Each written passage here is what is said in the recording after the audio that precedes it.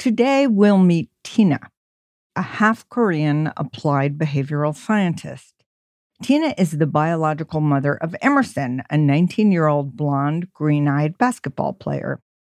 Once the virus struck and Emerson had to come home from college, their pre-existing political differences grew more and more dark and emotional, as did tensions around money, chores, tattoos, family gatherings, and which one of them is responsible for Emerson's schoolwork. At the end of my conversation with Tina, I'll expand on the purpose of brown fat in humans, explain how the philosophical and psychoanalytic concept of a belief being overdetermined applies to Emerson, and introduce an untranslatable word popular with German teenagers. First, a disclaimer. What you are about to listen to is not a professional counseling session. Each episode is a one-time conversation, and the advice I offer does not constitute psychological treatment or serve as a substitute for professional diagnosis, intervention, or behavioral health care. In order to protect their privacy, our guests have been given pseudonyms and some personal details have been changed. If you have concerns about your child's well-being or your own, seek out guidance from a medical or mental health professional. Good places to start: your child's pediatrician, the counseling staff at your child's school, and the American Psychological Association's comprehensive guide to finding resources in your state. And now, onto the fun. Honey, you're my best friend, and I think that we got this.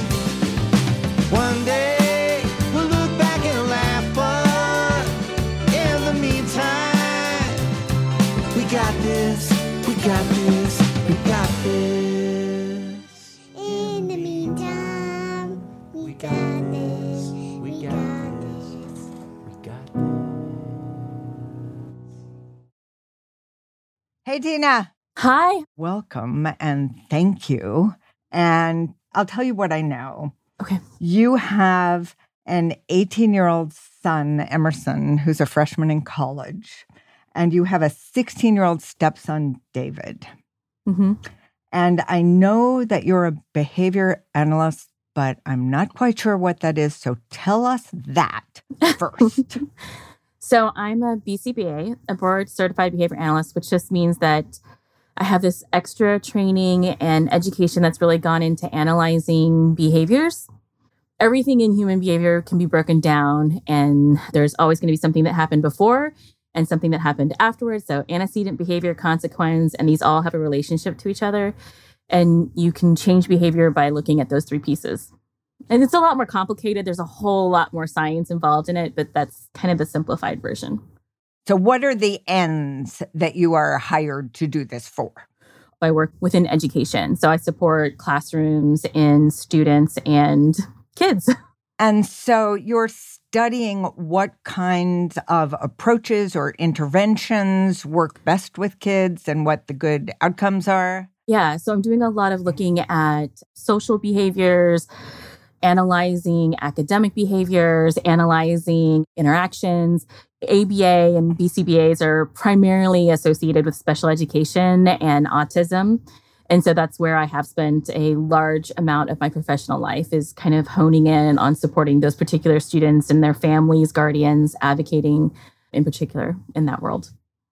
So I would suggest that you have an occupational hazard as a parent, as did I, raising my children, which is we know too much.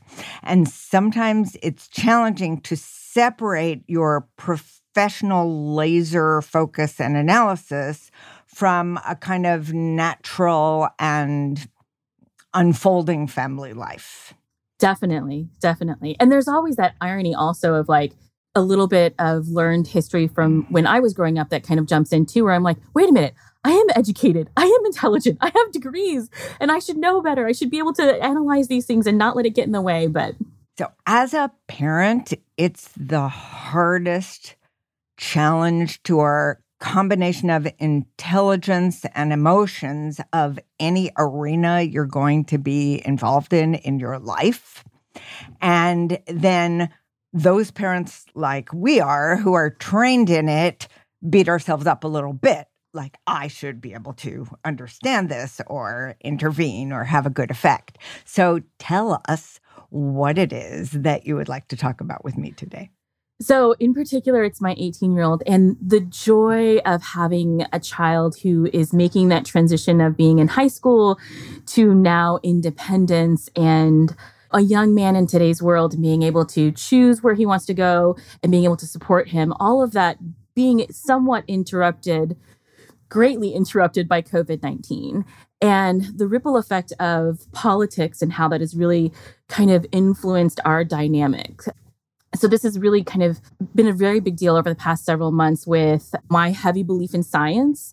Within the world of ABA, we're very much science-based, and it's very difficult to have a conversation with him because he is a Republican. He does believe in Trump. He does have access to a lot of social media and also extended family members who don't believe in COVID, who don't believe in vaccination, who don't believe that Biden won the election. There's so many layers of it. And so having a discussion, it's not just a difference in politics. It's not just a, hey, you're a Republican, I'm a Democrat. It's so much more layered than that now. Because, for example, we just had the holidays and I was blamed for ruining Christmas and New Year's for the entire family by saying, we're not going to get together. We're not going to have a big celebration. I'm sorry. That's just dangerous and I'm not going to do it. And so it's very difficult to navigate him as an 18-year-old, as my child. He had to come back home. And so he's living in the home again. How do I parent him? How do I respect his independence? How do I respect this developmental milestone that I know is happening where he has to learn through mistakes and he has to learn through his adventures?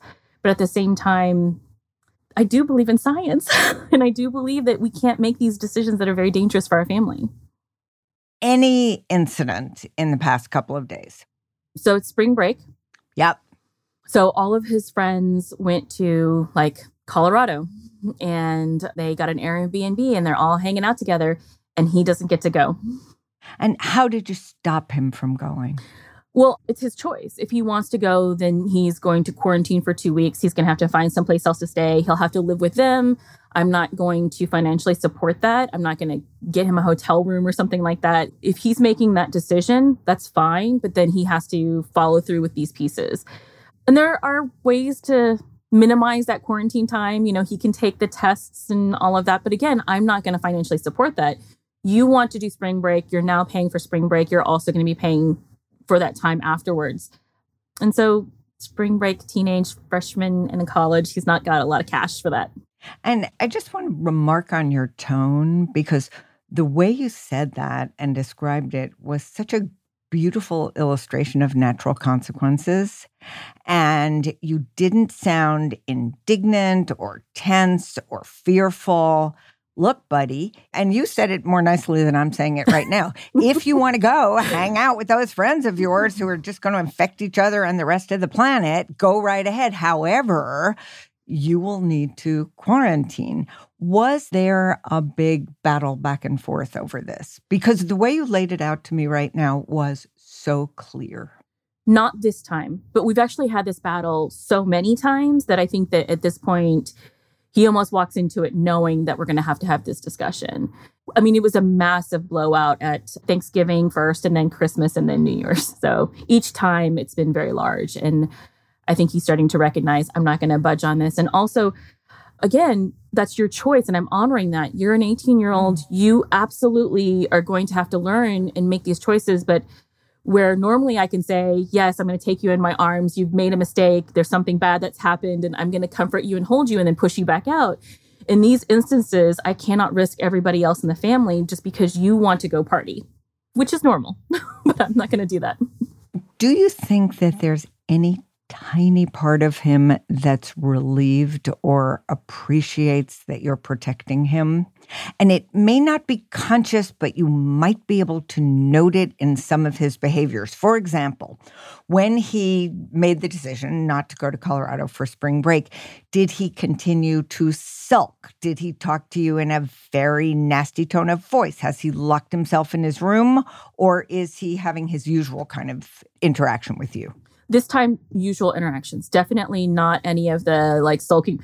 And we joke about it.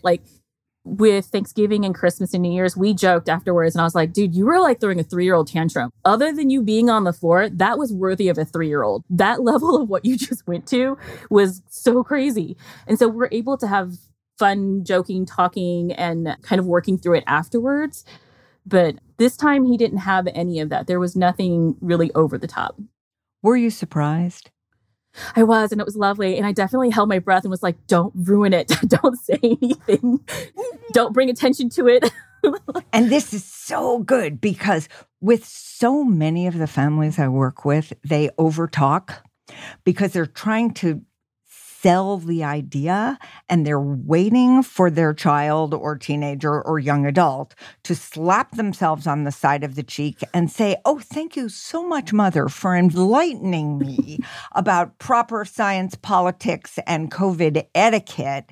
And I'm so fortunate to be your son and not someone else's. They will never, ever say that. No. But what happened here is you stated your expectations, the restrictions, and the consequences if you did it in as neutral a tone as you just did it with me, it was very effective. Yeah. Do the two of you talk about his beliefs and where they come from, just his argument for what he stands for? Before COVID, we were able to have a little bit better discussions about it. Not around Trump and his extremism, not that individual, but certain things we were able to have some discussions. We always came to a point where I would say something along the lines of, look, that's your belief system. And as long as you're not doing something hateful towards somebody, hurting someone, then I'm not going to sit here and tell you you're wrong. I'm just going to hope that you're going to look and read and continue to explore. The challenge is definitely that this generation has access to so much information, and always recognizing what misinformation is not easy. And even if I tell him, well, that's actually not really facts, even though it says facts on it, even though the person who's talking to you says that it's based on science, it's not really science. And even though that person on TikTok says, well, based on psychology, blah, blah, blah, it's not psychology. But I recognize me saying that it's not really always going to make that connection for him. It's never going to make that connection for him. However, he may make that connection on his own at some point. Where do the two of you meet right now in interests, in enthusiasm? And it can be things on the web or anything in life, cooking or any kind of sport. So we're on Instagram together. So he'll send me funny things and I'll send him funny things. He has a girlfriend who's very lovely. And so we go to her games and things like that and whatever she's got going on. We talk about music a lot. What kind of music do you talk about? He listens to a wide variety, which makes my heart very happy because I love music and it's a big part of what we've always done. We live in Texas and there's a lot of live music here. And so I've always taken him to live music and concerts and things like that. And so like in the morning, he'll get up and take a shower and he has his music turned up all the way. And it can be anything from like rap to Metallica to country to Christian music. And usually I can hear whatever the music is and I'm like, oh, it's that kind of a day. Or, all right, like this is where we're at. So he has a really wide range. And so we talk a lot about it and listen to it. At the beginning of COVID, when everything was shutting down, I went out and bought like a blow up screen and a movie projector so we could watch movies in the backyard. Have you done that? We have. Texas got a little bit cold there. Yeah, it did, I'll say. So we haven't done it since it got cold and then spring break. But yeah, my hope is to start doing it again next month.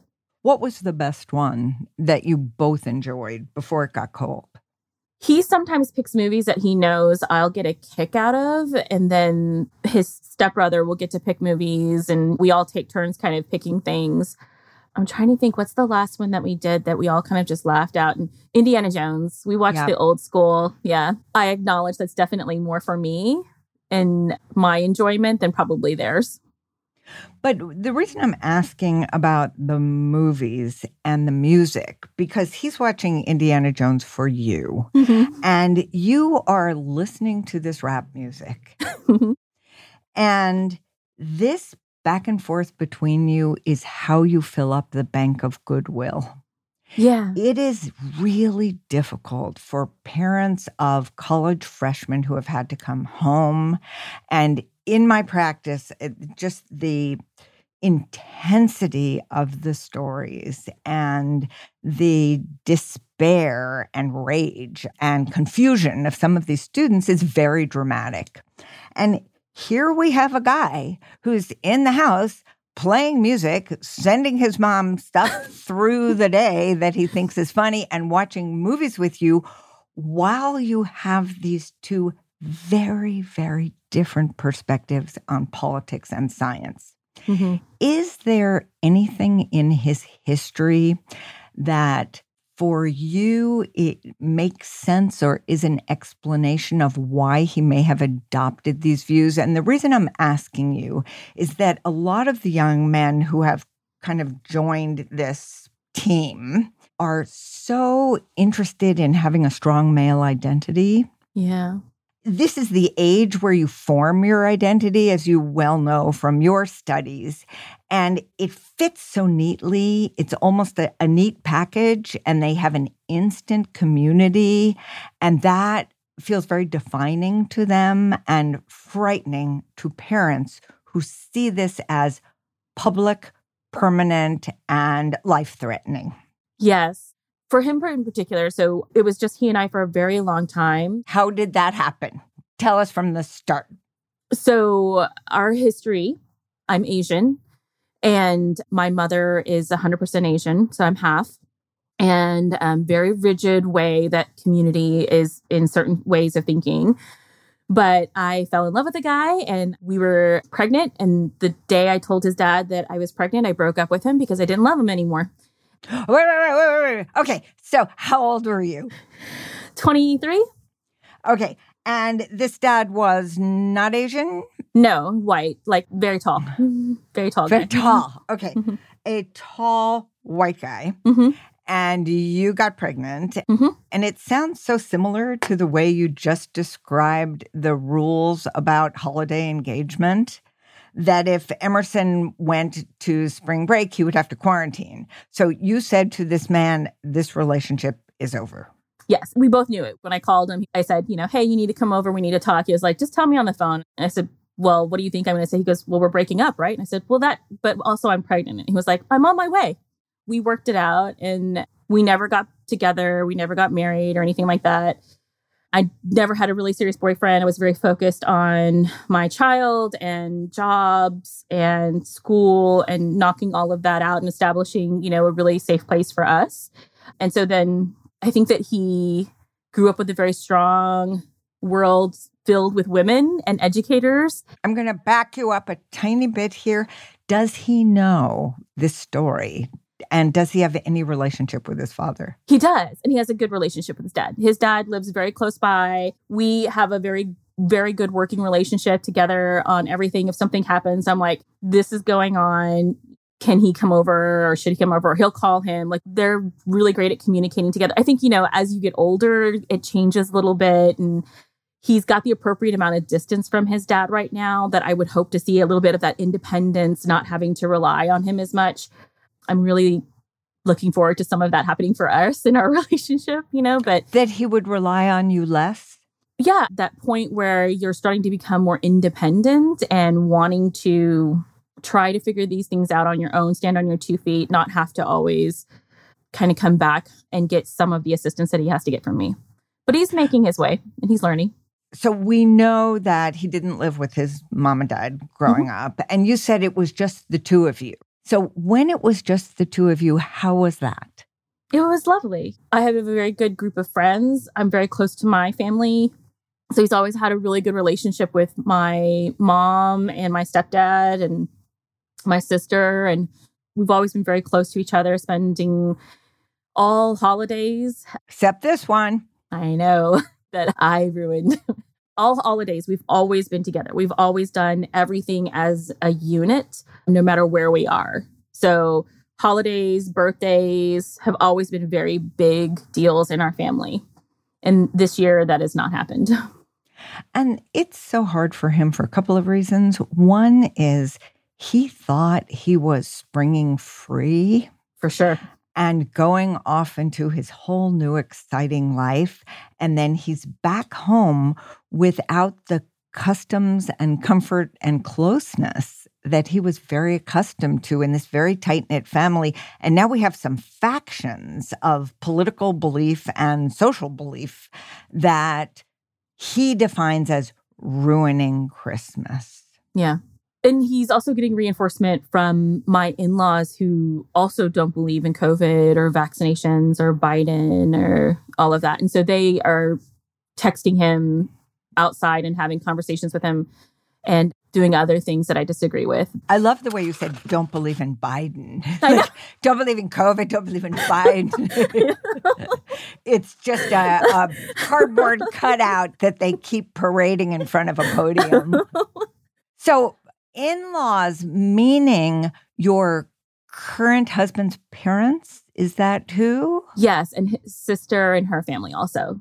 So my husband's side of the family, so his dad, mom, sister, they all very much don't believe in COVID, don't believe in the science or vaccinations or wearing masks or any of that. And they have conversations with him and text him, and they had plans to get together. And I said, well, that's, again, your choice. They're going to get together. We have already told them we're not going to. They're going to get together. If you want to go, then you're going to be staying with them for 2 weeks until we know that no one is sick. And then you can have a negative COVID test and come back home. But again, we were clearly the bad guys in that situation. The bad guy was you. Yeah. Yeah. Just by yourself? Well, I'm the one who is saying it. Yeah. Yeah. Yeah. So here's the tricky spot right now. You are wishing for him to have more independence and to kind of launch himself. And at the same time, he's had to come home from college and live at home. And he has this set of beliefs that are different than yours. But the advantage of the beliefs for him is that they would allow him to run free more than he is.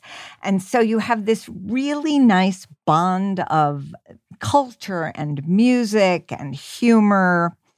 What are specific things that you would like to see him do independently that you're both still in the habit of you doing and you continue to do because it's easier than duking it out with him?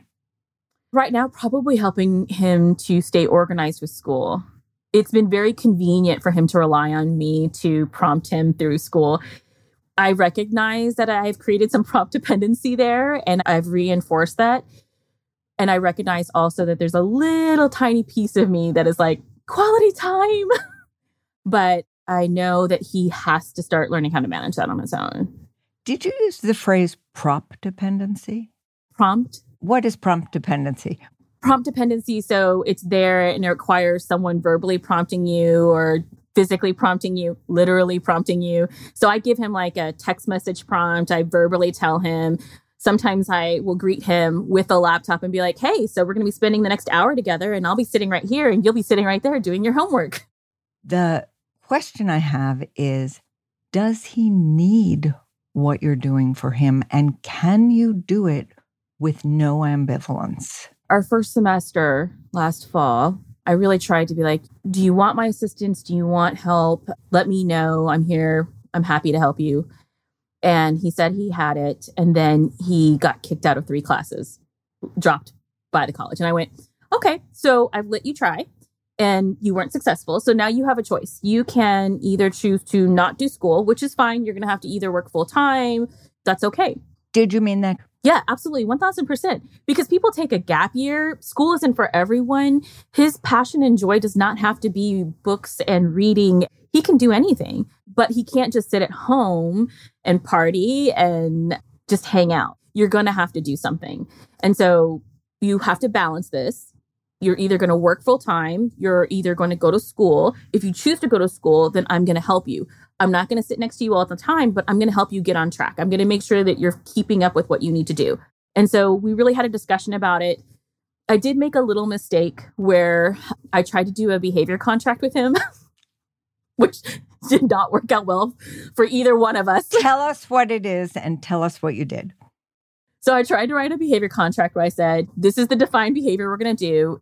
When he was younger, I had this belief that if he did something and it was a conscious decision to do something wrong, not a mistake, not a life lesson, but an actual, like, I chose to do the A, B, or C, then he always had a consequence and he could choose from a menu of them. So for example, like, okay, you did that. Do you want to lose the Xbox, no TV, or do I get to pick out your outfits? Which one of these three do you want? I want to know what the outfits were, because it sounds like that was a little bit of a bone of contention there about choice of outfits. So he always wanted to wear athletic clothes, no matter what the weather. It was always these like athletic shorts and like t-shirts. And I'm like, you have all of these lovely things that I spend my little bit of money on. You could wear any of these others. Instead, you're insisting on wearing these athletic shorts, which is fine. But now I'm doing laundry because we only have so many of those multiple times during the week to kind of keep up with them. I want to interrupt for one moment to say something about the strange desire of youth to wear shorts in cold weather. They don't get as cold as adults because they have more brown fat. And the reason for that is biological and survival. Babies can't shiver. And so they are covered with brown fat that we lose over the course of our lives. But it so puzzles the parents of youth to see that they are not wearing a jacket or a hat or gloves. And it seems a combination of willful and dumb. And actually, they are not as cold as their parents are. But this had also to do with laundry. You just blew my mind. No one has ever I have a bachelor's degree in family and child development. No one has ever in any of my training or education mentioned this about kids. I can literally imagine now, like, how ridiculous I sounded to him, or how we've all sounded to our kids. You know, anyone who's listening to this who has kids that you fought that battle with, like, oh, okay. Nurture versus Nurture. We'll be right back. This podcast is sponsored by BetterHelp. If you are feeling depressed or struggling with relationships or having difficulty sleeping or meeting your goals, BetterHelp offers online professional counselors who can listen and help. As a clinical psychologist and psychotherapist, I hear the inside dope on the mental health needs of the community and the resources available. When people seeking psychotherapy try to find an in-network provider, they often find out that that person has no availability. Out-of-network can become very expensive. BetterHelp, it's not a crisis line. It's not self-help. It's professional counseling done securely online. BetterHelp will assess your needs and match you with your own licensed professional therapist, and you can start communicating in under 48 hours. BetterHelp is committed to facilitating great therapeutic matches, so they make it easy and free to change counselors if needed. It's more affordable than traditional offline counseling, and our listeners get 10% off their first month of online therapy at BetterHelp.com/nurture. Visit BetterHelp.com/nurture and join over 1 million people who have taken charge of their mental health with the help of an experienced BetterHelp professional. Everybody's having trouble sleeping now. The kids are getting into bed with their parents. Parents are lying down with kids until they fall asleep. Today's politics, the pandemic, all the other worries that go swirling around in our heads. It's hard to get a good night's sleep.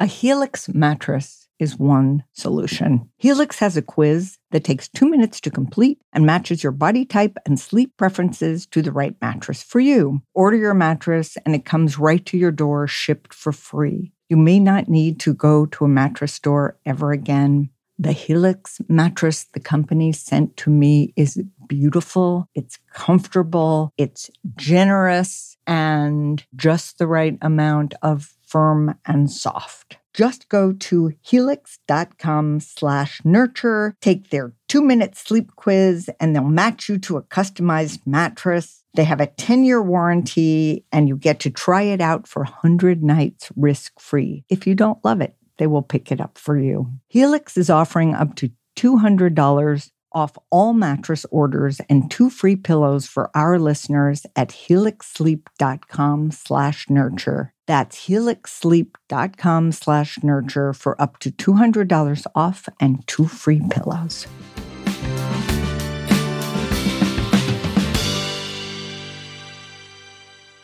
And that's the wonderful part of learning. You know a lot about child development. This is a little bit of the science of child development. It allows us to step back and give up certain battles. But this one also had to do not just with him keeping himself warm enough, it also had to do with laundry. And I love that you chose that as one of the consequences. Yeah, because it was meaningful. And so you tried to do it about the academic work in college, a behavioral contract. Yeah, to say like, okay, what are things that motivate you? What are things that you want right now? And so since you're in school, you don't have to work full time. How about this? You every week knock out your online school assignments or something like that. What would be something that would motivate you to do that? And so we had discussions about motivation and what tied into it. He's unfortunately very savvy to some of this language, and he'll use it against me. Good. So what did he say? Well, he was like, well, Mom, a really great motivator would be like $100. And I was like, no. And he goes, well, that's the strongest one. $100 and 17 tattoos on top. So speaking of that, and I know in parenting for our generation, it's definitely changed. Tattoos are not that big of a deal. And this was something my sister and I talked about. Rebellion for her and I, when we stepped away from my mom, who was very conservative in our culture, Asian culture, was getting tattoos. And so we have tattoos. It is not now abnormal for kids to have tattoos. And so he has them. And I actually had to have a discussion with him because he was using money that he was getting from my in-laws and buying tattoos instead of using it to pay for rent or pay for bills. And so... Well, okay, stop. Because I'm really enjoying following the track of your logic and your natural consequences that you actually apply. Does he pay rent? He is now, because he has a job that he makes enough money to do that. So he finally has a job that he's keeping, that he's showing up for, that he's very happy at. And so I take his paycheck and I put it towards rent. The whole paycheck? Whatever he has. Where does his spending money come from now? He earns it. He has to do things. So the job is for rent. Mm-hmm. And the spending money comes from chores and contributions to the public good in the household? Mm-hmm. Specifically to me. And what are those things? So they can be anything in the home, as far as like vacuuming. We have a 2-story house, so I hate vacuuming the stairs. So you're going to vacuum the stairs, you're going to vacuum upstairs, taking care of the dogs, giving them a bath. We have very large dogs, and so being able to take care of them is very helpful for me. Running to the store, things like that. My son, who's not a fan of fake Biden, is so excited about this check that's coming, the stimulus check, and they call it Stimmy. They him and his friend. And so he's been constantly asking me for when his Stimmy is coming in. And I'm like, oh, sweet boy, that Stimmy is not yours. It's going towards rent. Like, you're not going to see any of it. So the behavioral contract failed how? I had no consequence for when he didn't follow through. So I didn't have something that was strong enough to say, okay, I'm going to choose to do this. It's worth the work. It's worth the demand. And then when he didn't follow through, I didn't have a meaningful consequence to be like, And I tried all the stuff beforehand, talking to him, putting it in a schedule, prompting him, sending him reminders, setting it up so that when he got home from something, I was like, hey, laptop's open. All you have to do is go in there and knock it out. And all of those manipulations that I could do beforehand did not work. How much do you resent or enjoy the help you're giving him now? The reason I'm asking this is I see a lot of kids go off to college and they're sending their papers home to be edited by their parents. And their parents are so thrilled to finally write the paper about Hamlet that they were not ready to write when they were 19. And so there's a combination of codependence and co-satisfaction, but it is not entirely ethical or appropriate, and the students are not becoming independent learners. So one professor told me that early on, and now everybody's more savvy than this, the parents were editing the papers, sending them back to the student who would send it to the professor with the track changes view still on Microsoft Word, and so it would be very clear who had written that paper. Is there enjoyment that you're getting in joining your minds together and doing this work? Are you irritated throughout the day, or is it pretty smooth right now? And I know he's on spring break, so before that started, while he was still in the semester and working at his job. Yes, yeah. Again, it's a pretty great job, but What's the job? he works in retail. Does he have a personality? Yes, he's got a very big personality. So when he was little, teachers would tell him, don't worry about doing that. You're going to be so successful because you're friends with everyone. You have such great social skills. And that's what they say makes it in the world. Wait. So they would say, don't worry about doing what? Your schoolwork? Yeah, when he would only like half it or not do really well at it. Did you beat those teachers up? I try really hard to support our educators, but there are some that I'm just like, what? Yeah. And again, this is the new paradox of our cultural moment. And supporting teachers is, I'm constantly beating parents up to support teachers. It's nearly my full-time job. But for the boys, if they're not redshirted for academics, which is the new trend. So for our audience members who don't know about this, boys used to be redshirted for sports, so they would be older in their grade and could compete. And now they're redshirted for academics because a lot of them are not quite ready for the demands of the early elementary years, because what is taught in the kindergarten curriculum now used to be taught in second grade. And so we have boys older and older and older in their grades to be able to keep up with the work. It is actually the one thing I tell my friends who have young children. When they have little ones, I say, this is my one thing that I'm going to tell you. If you have a kiddo that's at this age, keep him back. Do not push him forward. Don't think that, oh, he's got it. No, hold him back. So his ability to handle this job, to do his work, the amount and proportion and quality of work that you expect him to do without you reminding or nagging him or getting annoyed. What does the balance look like right before spring break started? So it's fantastic because he's taking 2 classes that I am not going to write anything for him. What are they? What's content? Oh, well, one's human sexuality. So that's just straight up an awkward conversation with your mom. And I'm not going to read some of those things. Because you would feel embarrassed? I'm great. We actually have a very open relationship. We've always talked a lot. I've been very clear with him about sexuality. But this is like, in the text, they talk about masturbation and how do you masturbate and how do you get your partner off? And he has a girlfriend. And so just that conversation, like when I opened it up, it was like, you have to do these 3 things, right? And so I tell him, make sure you knock out all of these 3. And one of them was a paper on sexuality with your partner or person or, historically. And I was like, I'm not writing that. I'm not reading that. It's a perfect class because I can't become that stereotypical like helicopter parent and just try to put my hands way too much into it. The other class that he's taking is a criminal justice class, and we have such extreme differences in what we believe within that world.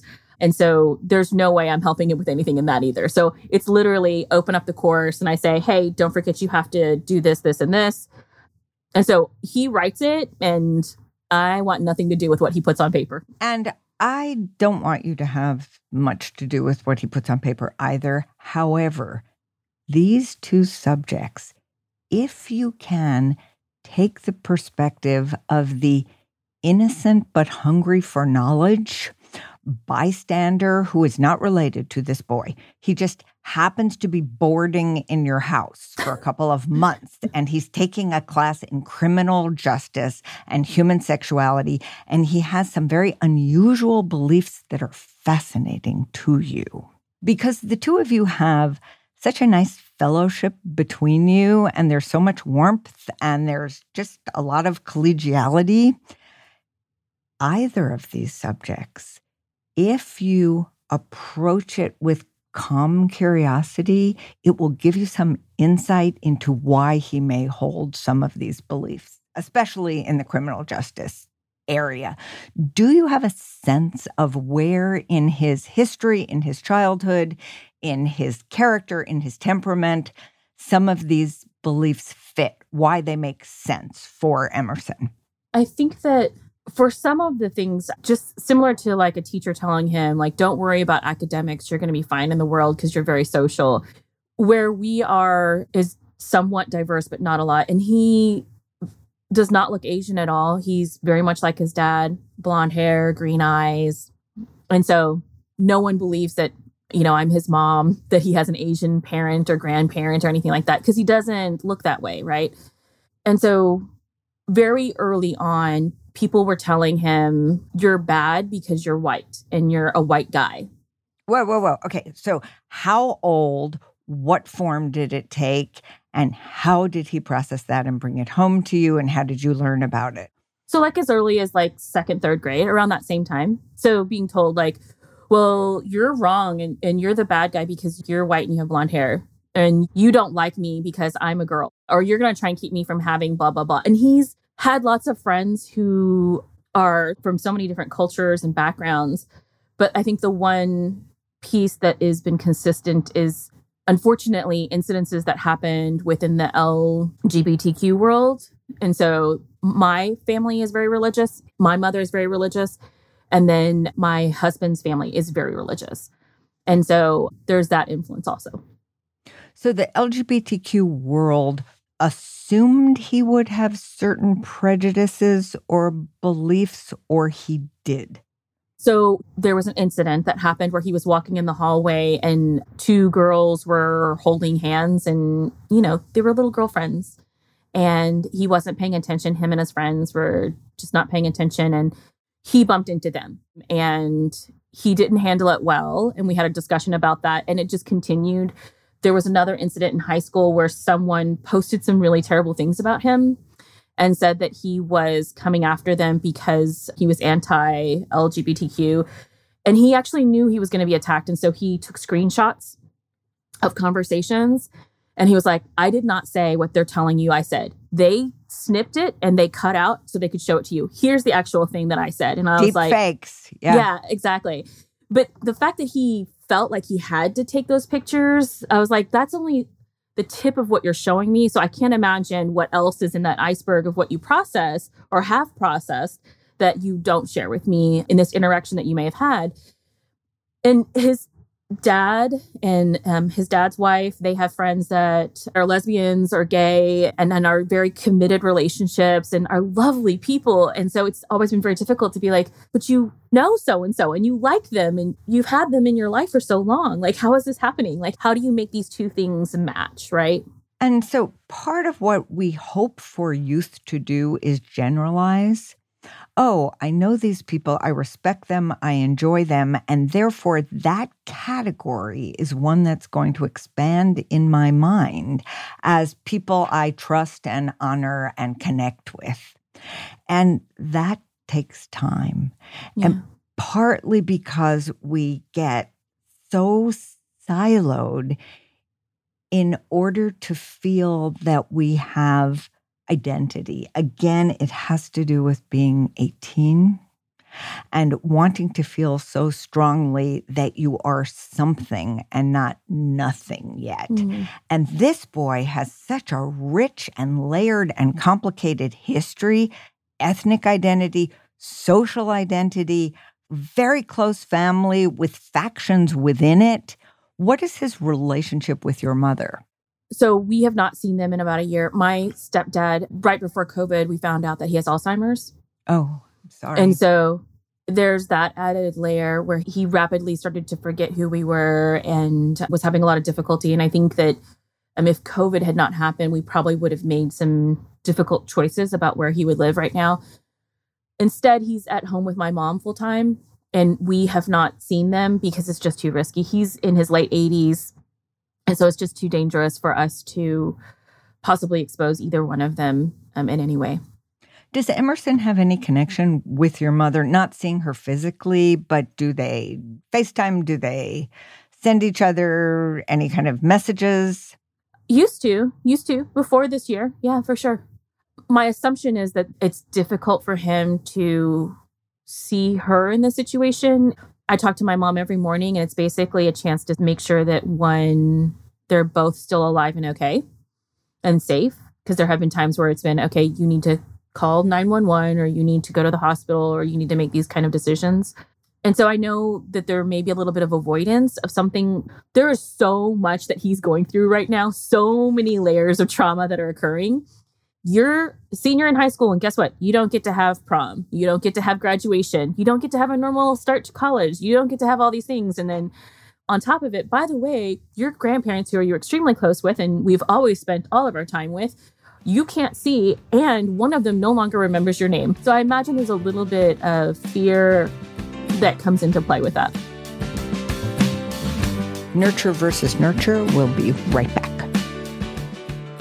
I've been reading about fashion and feminism, and a theme is how much women have suffered from foot discomfort caused by their shoes from the earliest days. The most important characteristic of Rothy's shoes is their comfort. They make comfortable, washable, and sustainable shoes and bags, carefully crafted with eco-friendly materials like repurposed plastic water bottles and marine plastic. Rothy's has transformed over 75 million bottles into beautiful shoes, handbags, and face masks. The shoes are also fully machine washable, so how convenient to be able to throw your children's muddy or stained shoes into the washing machine and see them come out looking good as new. Check out these shoes right now at rothys.com/nurture. That's rothys.com, rothys.com/nurture. Style, sustainability, and comfort. Head to rothys.com/nurture today. Spring is upon us, and we're starting to come out of our year-long hibernation. This is a good time to take care of essential business so you and your family can feel more secure and begin to explore the world freely once again. Shopping around for life insurance is not on people's list of uplifting or fun activities, but having insurance feels really secure. Here's how to get started. First, head to policygenius.com. In minutes, you can work out how much coverage you need and compare quotes from top insurers to find your best price. Once you find your best option, the Policy Genius team will set up your new policy and answer any questions you have along the way. Their licensed agents work for you, not the insurance companies. All the benefits of Policy Genius, the comparison tool, the handling of paperwork, the unbiased advice are free to use. So while you're tidying up around the house this spring, you can get your insurance needs organized too. You could save 50% or more by comparing quotes and feel good knowing that your loved ones will be taken care of. Go to policygenius.com to get started. Policy Genius. When it comes to insurance, it's good to get it right.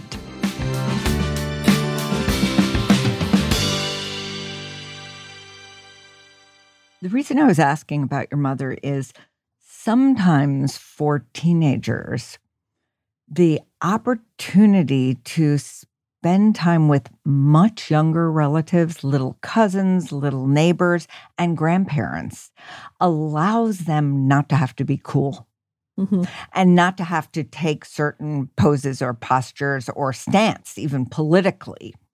So this connection with your mom that was, it sounds warm and relaxed before. So this has shifted the quality of her days and your concern for her. When you talk to her each morning, do the two of you share any silly or superficial things? Do you make her laugh? Does she make you laugh? Yeah. We talk every morning when she's walking in the neighborhood. And so Good for her. Yeah, she walks every day. And so I always do a check-in and say, how was last night? What happened? And then ask her, what she did during the day before. And then we talk about TV shows. So I shared my Netflix password with her, but I know Netflix is getting rid of that feature. So But haven't gotten rid of it yet. And you are not the only one, like half of Netflix. I wish people could see you right now because you just took your collar and covered up your face like a mask. Okay, so you watch the same movies? Yeah. Like when I found Ted Lasso, I was like, Mom, you got to watch this. And so Yeah. we were talking about that and laughing. And she's, oh, he's so funny. And I was like, yeah, it's great. And she's so cute when she watches television shows and movies because she talks to them like they're right there with her. Oh, And so when we're having conversations, she'll be like, well, I just know he did A, B, or C. And I'm like, he's not your friend, but I love that you think he is. And yes, okay, let's go with that. actually, he is her friend right now for a couple of reasons. So in this pandemic quarantine, many, many families have expanded their bubble through the characters in the shows they're watching because they're not wearing masks and they're fun to look at, either because they're beautiful or funny looking, and they say great stuff because really good writers wrote the scripts, and it's captivating storytelling, and we needed them. And you get to gossip about them without gossiping about real people. So your mom is totally in it. She is doing this in the perfect pandemic style. Also, because she is dealing with heartbreak, heartache, and worry about the future.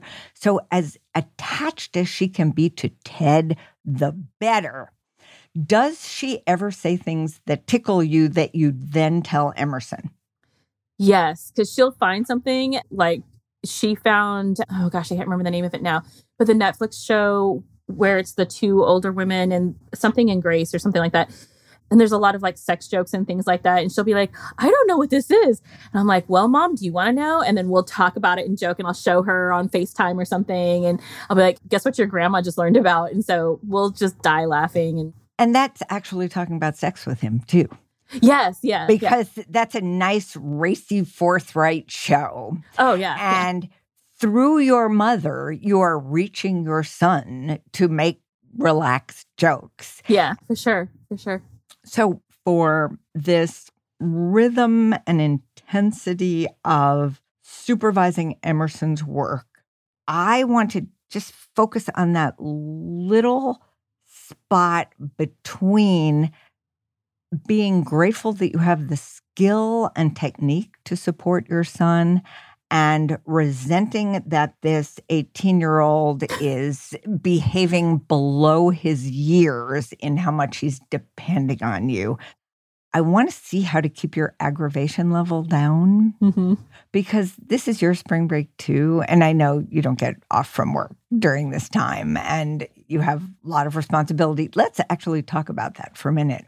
What have you been doing over these past few weeks that is a really enjoyable change of the channel from Emerson's workload responsibilities, whether or not he vacuumed the stairs or the carpeting, your job, your stepfather's dementia and how much it has progressed. And you haven't said anything about David, your stepson, but I imagine there's got to be some kind of worry channel that runs in your head because he's a teenager. And also your relationship with your husband. So a lot of stuff. Tell me where the fun is. So I have to be honest, I'm also in a doctoral program. So there's also that factor. I don't have a lot of extra time. But what I do give myself, my best friend does not live here in the United States. And so we talk to each other.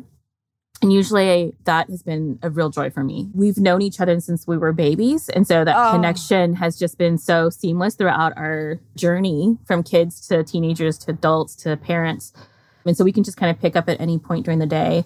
And then I love movies and TV and music. And so sometimes I turn on music and I just dance in the living room for like 15 minutes. Like I get done with class and I'm like, I just need to stop sitting. And so I'll just turn on some songs and dance with it. Or I love Resident Alien, which is a TV show. It's super funny.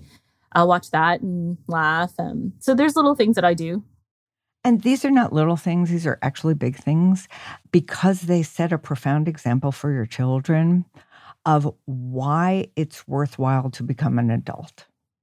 That when you're an adult, your life is not just worrying about your children, monitoring them and fretting and pressing them to make good choices, that there is friendship, old friendship. You and that friend have so many shared references from the time you were 4, which is probably the age you can remember most vividly, the beginning of that friendship. So you have a lifetime of memories. They are seeing you also listen to music and dance, and your pleasure in entertainment. And this sends a message indirectly and directly that, hey, being an adult, having an interesting job, getting a doctorate, believing in science, and Emerson is not going to say that out loud, but he knows it. Having a very civilized relationship and just nice etiquette and rules of engagement with his father, that you are not in any kind of legal or formal relationship with. All of this sets an example for him of grace and pleasure in adult life. Well, that's lovely. I love that. And parents don't think about that very much. They are so focused on making sure that their kids are up to snuff in every area, their academics, their mood, their physical health, and all of this is important. But the other piece is the way you get the fuel to be able to do that generously, which is why I mentioned before that the way to catch yourself is the things you're doing ambivalently, because they smell the resentment and it makes them slightly humiliated and dependent and not feel their own strength and dignity. So we have this tall, blonde-haired, blue-eyed, is he an athlete? Yes, very much so. Athlete, popular guy who the teacher said he never has to worry about his studies. And he can look at his mother and think, you know, getting to adulthood may not be a bad place to go. Yeah, it's a journey. And I really hope that he is enjoying. And I've told him, I want you to enjoy this time. I want you to enjoy the experiences. And I know it's hard to have fun right now, but I want you to have fun. It just has to be balanced. And finding that balance is really hard for everybody, no matter what age you are. And so I'm just trying to help you. I'm just trying to put some of these things in place for you. And you help him have fun as he sees you having fun. And in no way do I mean neglecting your responsibilities, but you are so far from that in so many areas.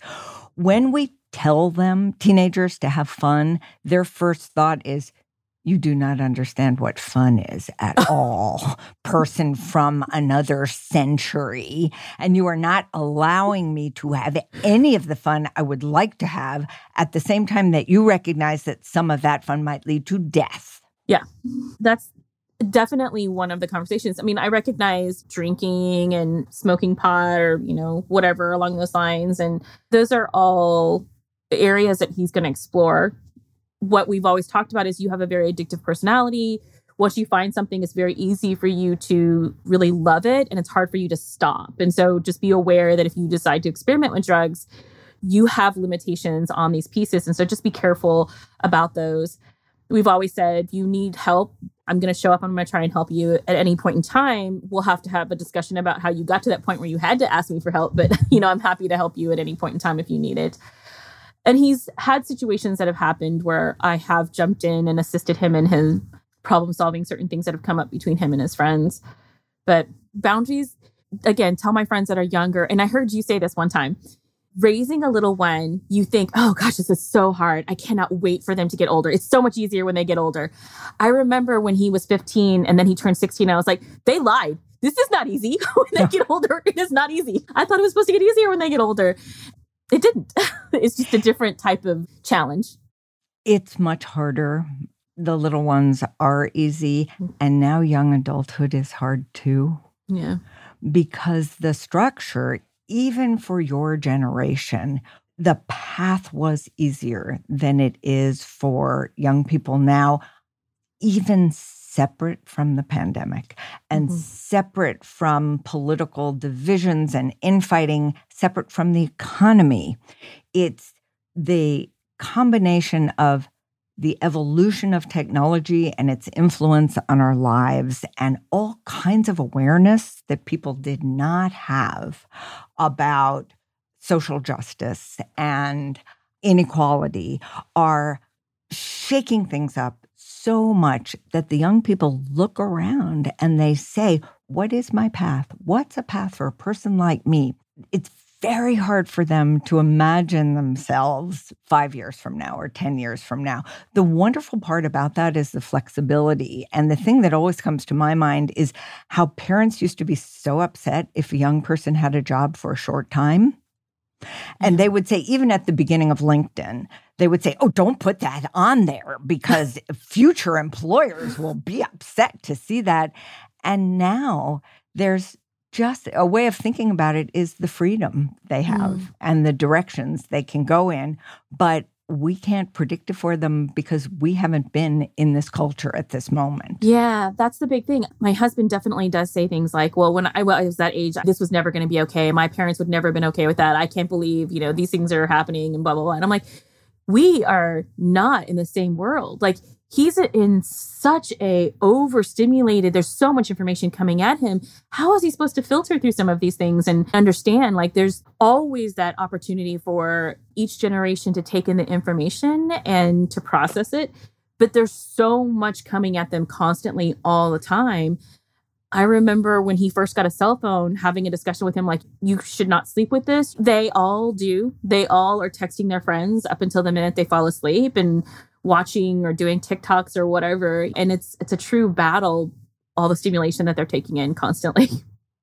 And it's very easy to judge the parts of it that we're not familiar with. So it can seem as though our children have been abducted and stolen by the devices, and we will never be able to influence them or get them back. You and your son are so close that your perspective can be that he's an ambassador to this very interesting, rapidly changing, rich world of possibilities. It will help him let you lead him as he is leading you. Yeah. It's always been like that because I was a younger mom. And so seeing and hearing what his friends would talk about, I'd be like, okay. And I'd pick up on some of those little cultural aspects. And even now when he and his friends are talking, I'm like, what was that?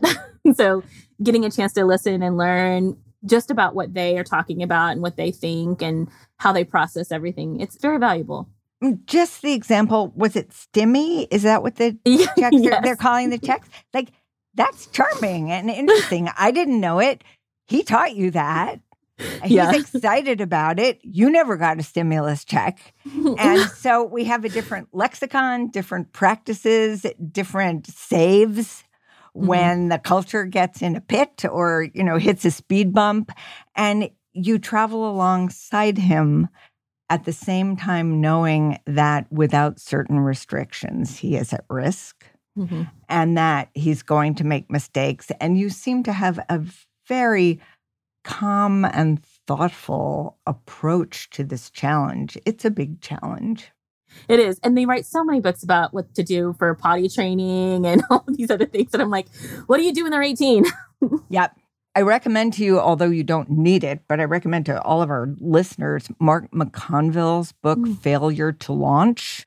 And it's a book about young adults who are having trouble getting their footing. And it's such a respectful and thoughtful book. So there's starting to be a literature. Julie Lythcott-Haims has written a book called How to Raise an Adult. She has a new book coming out about being an adult. So adulting is a phase of child development and lifespan development that we're finally starting to think about and talk about. I love it. I love it. Tina, thank you so much for talking to me today. Thank you so much for your time. To meet you. You're welcome.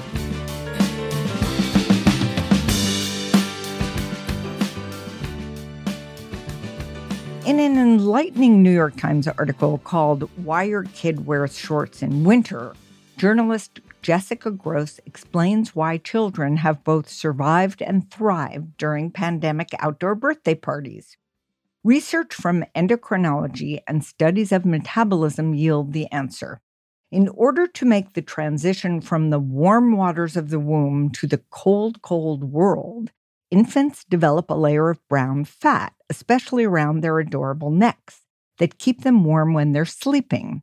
Because they don't have enough muscle mass to shiver, they need this powerful little internal furnace. Children retain brown fat. Plus, they have lots of energy. They jump up and down, dash about, poke and push each other, and play. Hence, they're resistant to wearing a hat, gloves, or long pants. In contemporary philosophy, an event or state of affairs is said to be overdetermined if it has two or more distinct sufficient causes. In Freudian psychoanalysis, the term refers to a symptom or state of mind that has multiple contributing factors. This perspective helps explain young Emerson's political views.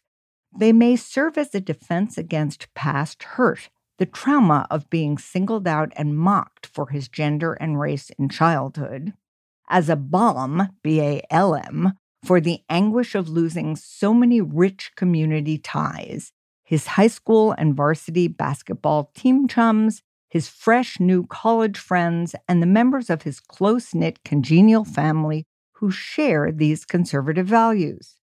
Another possible contributing factor, his right-wing views offer what he sees as a neat package of strong, confident male identity.